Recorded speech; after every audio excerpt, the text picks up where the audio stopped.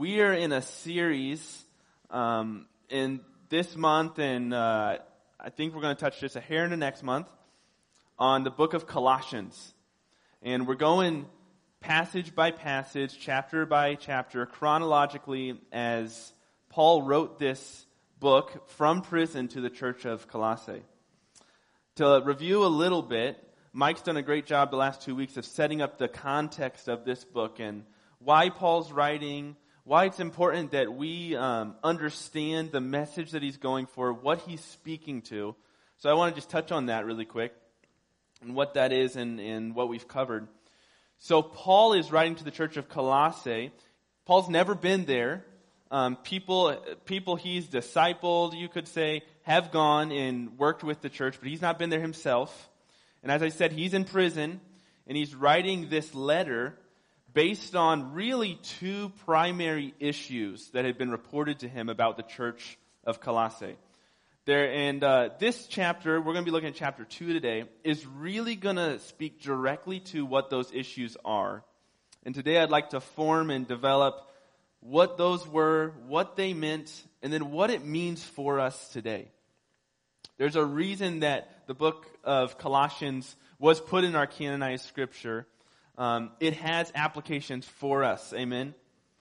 So there are two things that Paul was looking at. Number one, he was dealing with the philosophy that had come into the church.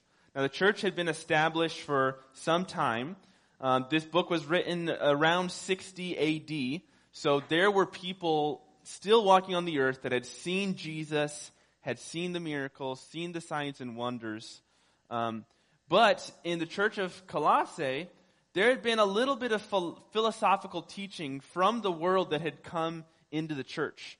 And what this was an idea of angel worship, where we were taking the deity of God, the Holy Spirit, Jesus, the Son, and we were moving the angels up. That's what the church of Colossians was doing. They were starting to say, hey, these are beings from God. They probably deserve our worship too. These were the ideas of deifying angels in a way that was putting them up near God. So that's number one issue that Paul was speaking to.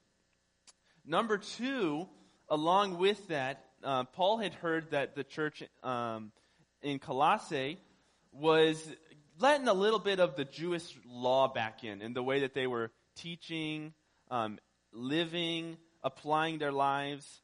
And there was a legalism that had gotten back into the church. So Paul wanted to approach those two things.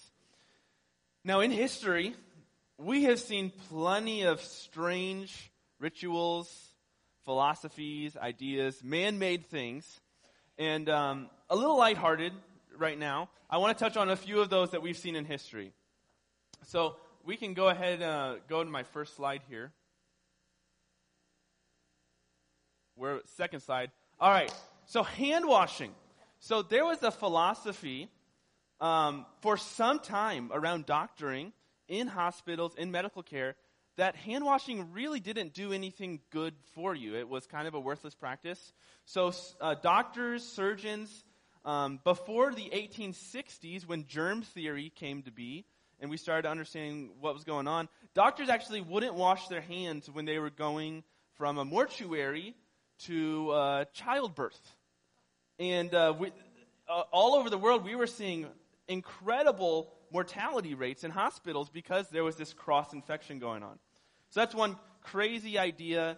We just didn't understand how things were, and the philosophy was, of that time, no need to wash your hands. Next one, trains. Did you guys know that when locomotives came to be, first locomotives, there was a lot of suspicion about this practice and whether people should be on them? Why was this? And this is so bizarre to us today. There was a belief that was spread, and a philosophy, an idea that was spread, much like ideas are spread today, although a little bit slower, that trains, if a person rode a train, if it got over 30 miles per hour, we weren't so certain that human life and our bodies could sustain going over 30 miles per hour. Matter of fact, this is so bizarre. Something that really caught on in the United States was a belief that if a woman were on a train I know this is bizarre. I know this is crazy. But actually, their uterus could come out of their body. This was believed, and people were avoiding this new form of transportation like the plague. I'm telling you, it's crazy. I didn't want to say it, but it's actually what people believe. It's a crazy idea. Number 3, cats. In ancient Egypt, people loved their cats so much, and there were some religious elements, real deal, that if a cat died in a family cat died, everyone in the family, the ritual was to shave your eyebrows. I'm telling you, look at the history book. It's real. It's there. They would shave their eyebrows when their cat died. All right? I'm not a cat person. Okay? But I don't think I'm shaving my eyebrows for much of anyone. Next one. So, some of you guys know this. Did anyone in here see one of these growing up or sit in one of these? Anyone? My grandmother would tell me about this all the time, about how babies were transported in the front seat of car. Sometimes they didn't have any kind of car seat. They were just doing their thing. This was the idea. This is the way things were. And things were getting a little out of hand, right, with the babies in the car. And it wasn't until the 70s that regulated car seats were becoming a thing in the United States. Next one. This one is really bizarre. Olivia told me about this, and I could not believe it. But in London, in the 1930s, a philosophy caught on that babies needed a certain time of, this is what they called it, airing every day, outside. This became a real issue, though, for people who lived in apartments, 2nd, 3rd, 4th floor.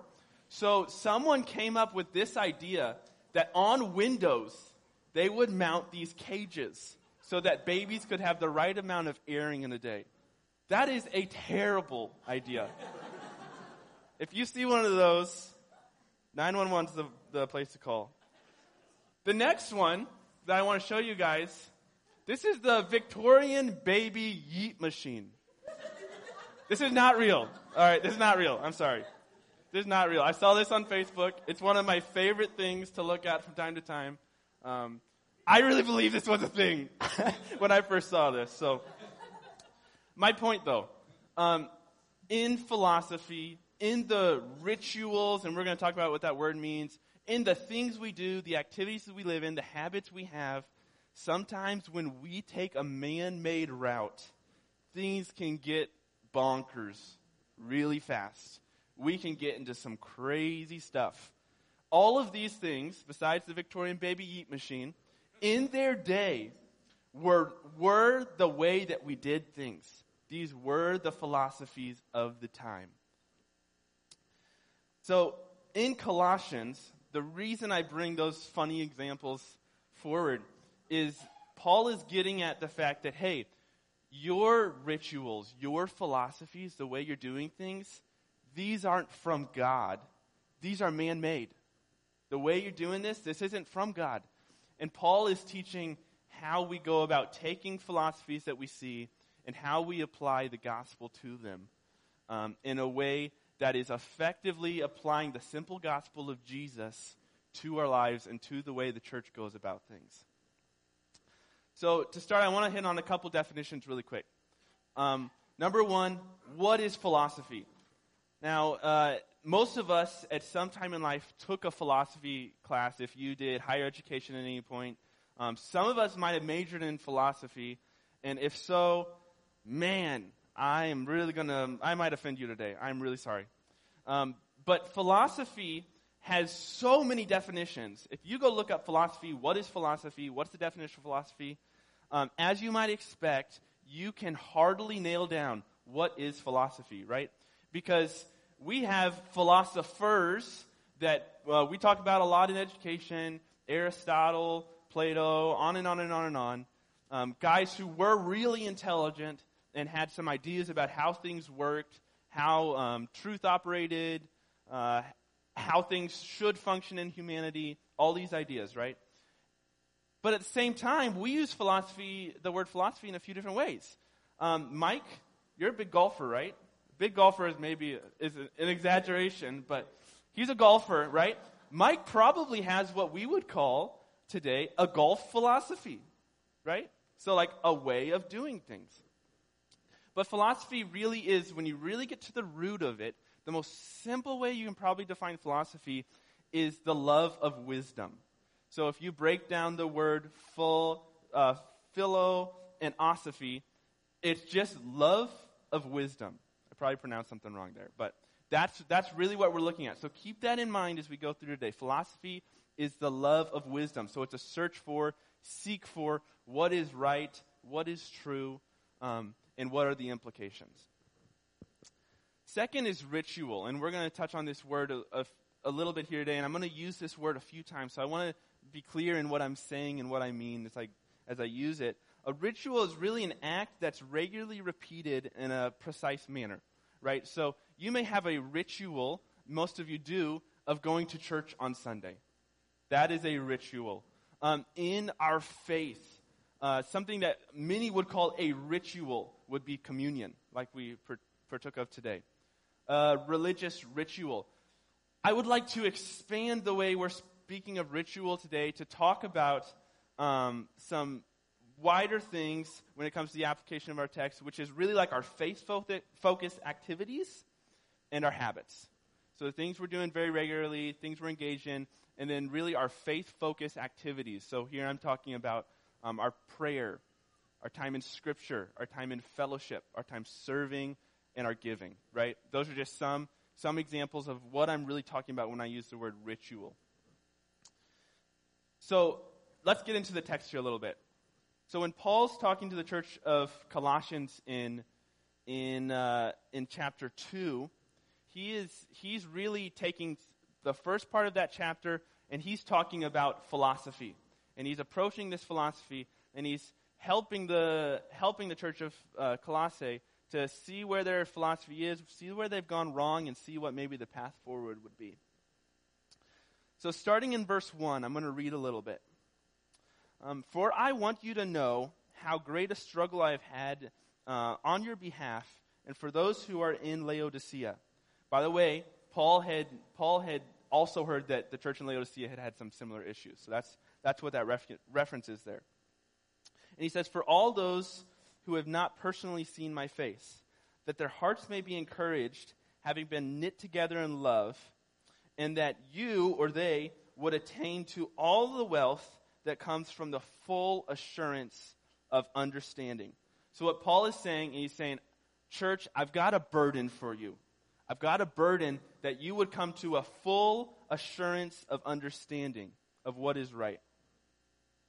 And he goes on and he says, this full assurance resulting in a true knowledge of God's mystery, that is Christ himself, in whom are hidden all the treasures of wisdom and knowledge. I say this so that no one will deceive you with persuasive arguments. So here's what Paul is saying here in verses really 1 through 3 and into 4. Paul's saying that philosophy, so what he's saying is wisdom and knowledge that we're seeking is only full, complete, bonded, and unbroken in the truth found in Jesus. That's what Paul is saying. I'm going to say that again. Philosophy is only full, complete, bonded, and unbroken in the truth found in Jesus. And more specifically, Paul goes there in verse 2, and he says, all the wealth that comes from the full assurance of understanding, resulting in true knowledge of God's mystery, that is Christ himself. So Paul's saying, all this mystery of God comes together in Christ himself. Outside of that, those treasures of knowledge and understanding, they're rooted and grounded in Christ. If it doesn't go back to Christ, if it doesn't match up with Christ, it's not right. That's what Paul's implying here. It's not right. Something else I want to touch on here, just a little note that I have, is that subscribing to philosophy that contradicts the gospel of Jesus is not actually in addition to our faith. So if we have something over here, it doesn't quite line up, that doesn't add to our faith. That subtracts. So when we have an idea and we see and we look at the gospel of Jesus and we take the principles that we clearly see in the gospel, and if we have something that doesn't quite add up, we can't just put that on top and stack it. That actually just subtracts from what we have, because the gospel is the source. The gospel is Christ himself. And Paul's saying the full assurance of wisdom and knowledge is in Christ himself. He couldn't say it more clearly here. Now, as we go on reading, I want to note that I'm going to replace a few pronouns here. That's edgy. I'm just saying that where it says he and him, I'm just going to say Jesus. It just, for me, it helps me be more clear. It's a little side note, but the American attention span now, you guys have probably seen this data. It's widely spread. We believe is 8 seconds. I'm serious, 8 seconds. Now, I'll tell you, in preparing this sermon, I was seeing those 8-second things. I was really struggling through, right? Because when I take a whole chapter of Scripture, and if you've read some of Paul's writing, you know that Paul gets into these really long sentences. And it's not bad. It's wonderful. It's a form of writing. I'm just saying that for myself, sometimes I can get a little lost, right? So a reminder I like to use in here is that when I say Jesus, it helps me reset my attention. Sometimes he and him, I can get a little lost. Who are we talking about? Saying Jesus helps me just clarify. And it's an okay thing to do when we use it correctly. Is that right, Mike? Hey, all right, I'll take that. So verse 6. Therefore, as you have received Christ Jesus the Lord, so walk in Jesus, having been firmly rooted and now built up in Jesus and established in your faith, just as you were instructed, and overflowing with gratitude. So Paul is reminding again, therefore, as you receive Christ the Lord, so walk in him. That is the root. That's the foundation. Having been firmly rooted and now being built up in Jesus, established in your faith. So he's saying, as we go through this process, as we talk philosophy, the root is the gospel of Jesus. Verse 8.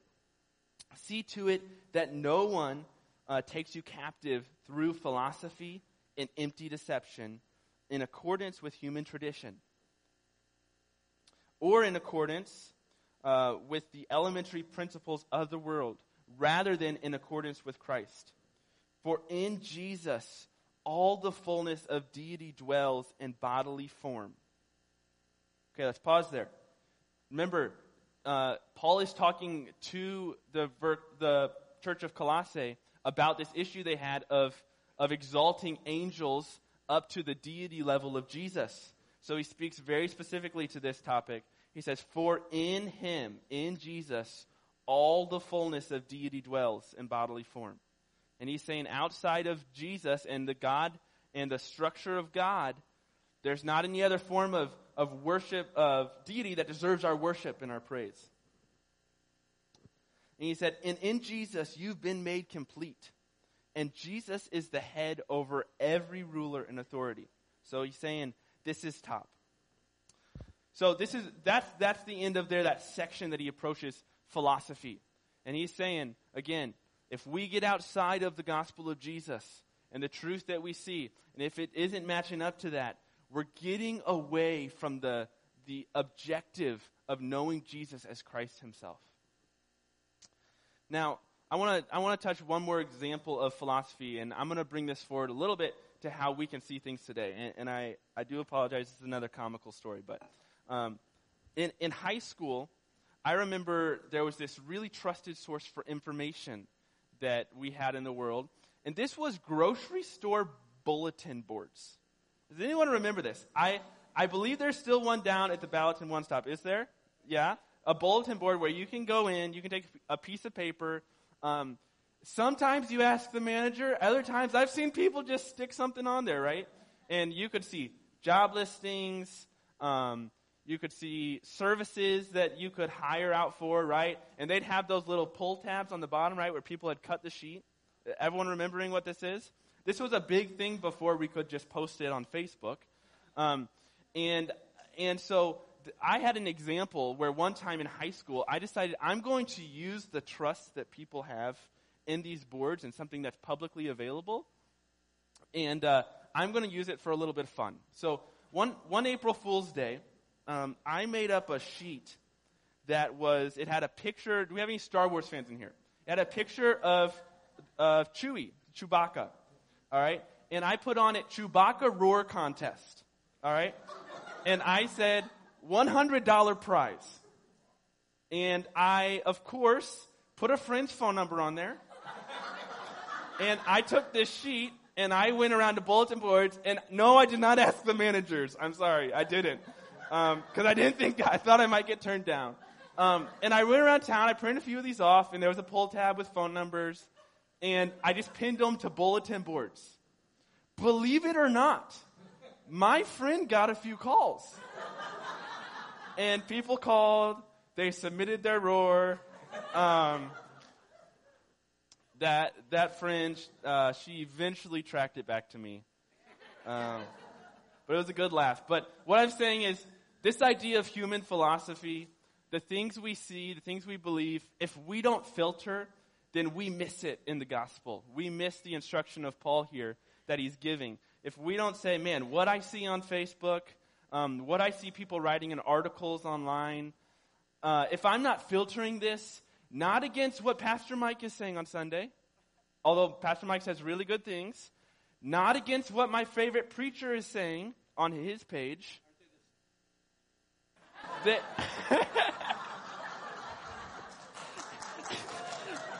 We found Mike's sermon source. It's your favorite pastor online.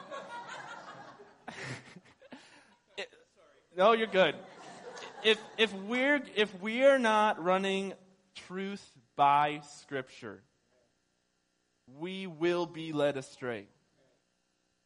If we're not running truth by Scripture in the way it was intended and stated, we're gonna be led astray. This is the truth of human nature. That's what the beauty of Scripture is for us, right? It's a filter for us to look through. So Paul gets through that portion of talking about philosophy. And he goes on and he talks about really Christ as the center and source of our activities or our rituals. And remember, so he gets on past talking about the deity issue and the worship of angels.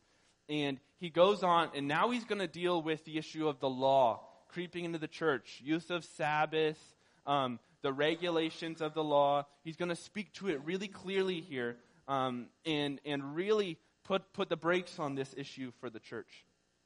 So verse 11, and I'm going to keep with saying Jesus. In Jesus, you were also circumcised with a circumcision performed without hands, and the removal of the body of the flesh by the circumcision of Christ, having been buried with Jesus in baptism, in which you were also raised with Jesus through faith in the working of God, who raised Jesus from the dead.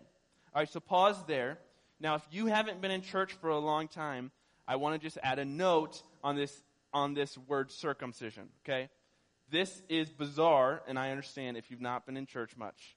All right, so what Paul is specifically speaking to is circumcision was a practice that the Jews acted in the law ordained by God in the Old Testament before Jesus, and this was a mark of Judaism that you had stepped out of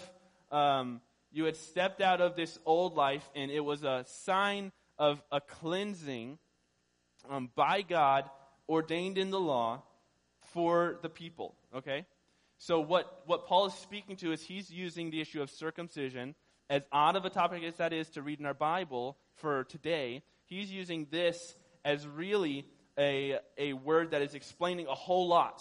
He's saying a whole lot about the law here when he says that word. He's saying all these rituals that we must do, we must follow, that's what he's using circumcision for. Does that make sense? So what he's saying here is that in Jesus, you were also set apart from the law. You were also set apart from sin, which was a similar thing of what circumcision was a sign of, an outward sign of. And he said, with this surrender to Jesus, performed without hands, so he's saying without human involvement, in the removal of the body of the flesh, so he's really implying about our sin nature and our sin spirit, by the setting apart of Christ. Now, I understand I'm using some different words there. I'm not trying to reinterpret Scripture. I'm trying to explain what Paul is saying with that word. So, verse 13. And when you were dead in your wrongdoing and the uncircumcision of your flesh, Jesus made you alive together with himself, having forgiven all of our wrongdoings, having canceled the certificate of debt consisting of decrees against us, which was hostile to us, and Jesus has taken it out of the way, being nailed to the cross. When Jesus had disarmed the rulers and authorities, he made a public display of them, having triumphed over them through himself. Now, hang with me, verse 16. Therefore, no one is to act as your judge in regards to food and drink, or in regards to festival, or a new moon, or a Sabbath day. So he's identifying some matters in the law. He's saying no one is to act as your outward judge in regard to those things. 17. Things which are only a shadow of what is to come, but the substance belongs to Christ. Take care that no one keeps defrauding you of your prize by delighting in humility and the worship of angels, taking his stand on visions he has seen, inflated without cause by his fleshly mind, and not holding firmly to the head, which is Jesus, from whom the entire body, being supplied and held together by the joints and ligaments, grows with a growth which is from God.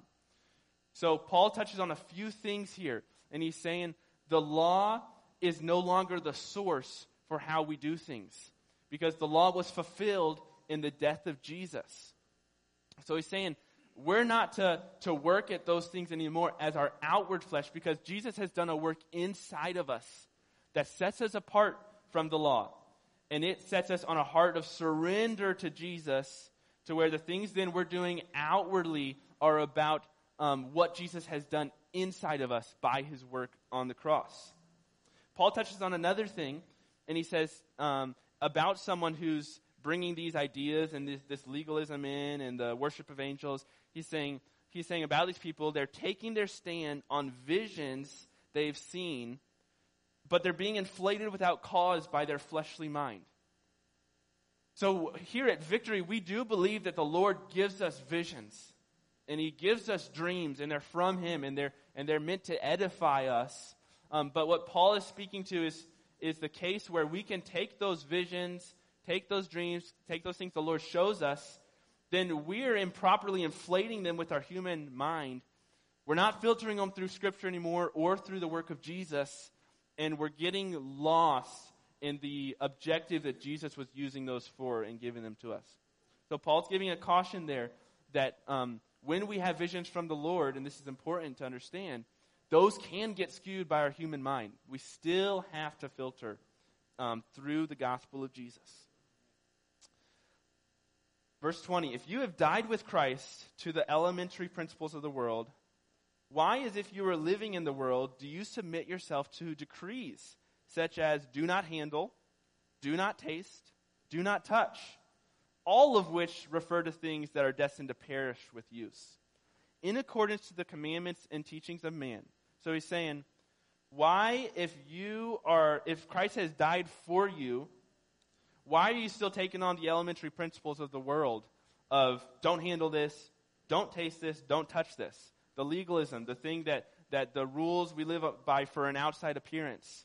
When Christ has already done the work inside of us to sustain that need for walking with God, right? It's starting to come from the inside of us rather than rules and legalism that are coming from the outside to us. 23, these are matters which do have the appearance of wisdom in self-made religion and humility and severe treatment of the body, but are of no value against fleshly indulgence. So Paul's saying that these actions of the law of saying, I'm not going to eat this, I'm not going to touch this, I'm not going to taste this, but they're without the heart that's coming from the gospel of Jesus and Christ crucified, those aren't actually helping us against fleshly indulgence.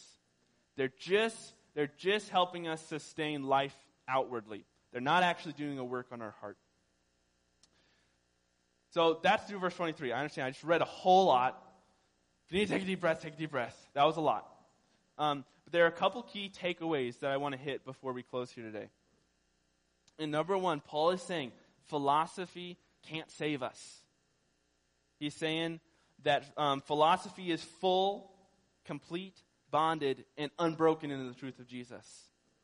And he's saying that our works are not helping us in the process of sanctification if they're rooted in man-made religion. I'm going to say that again. Our works aren't helping us in the process of sanctification if they're rooted in man-made religion. So how do we apply this? How do we take Colossians 2 and we see, okay, I can see what Paul's saying to the church. I see what he's getting at. I see the issues they had. What does this really mean for us today? And I just have a couple questions I think we can ask as we close here. Number one, what is my first source?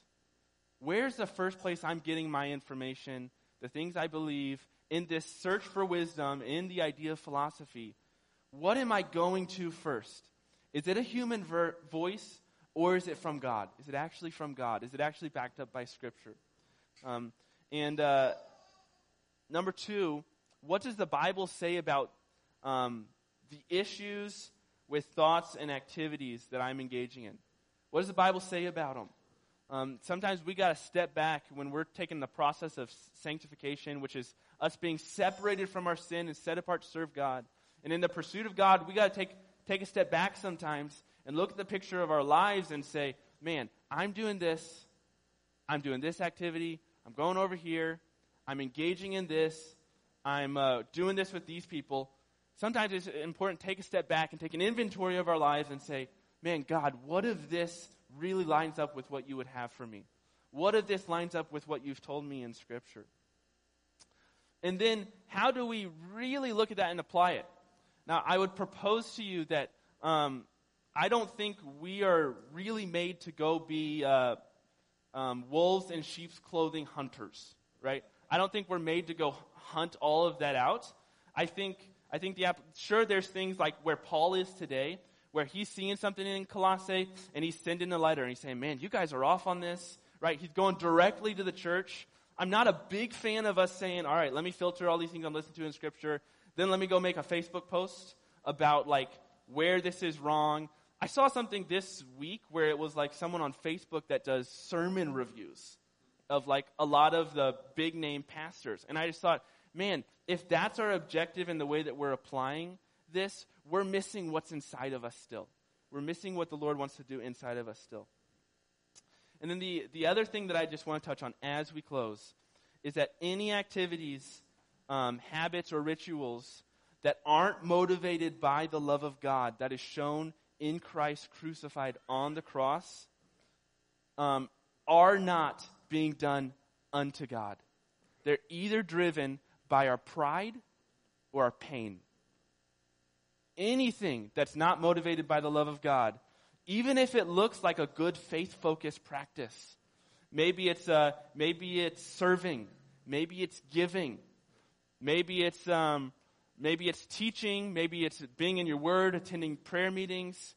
If it is not driven by a love for God, which Jesus demonstrated on the cross, then it is not for God. It's for us. It's being driven by our pride or our pain. So this sanctification, it's a journey we're on. It doesn't have a destination on earth.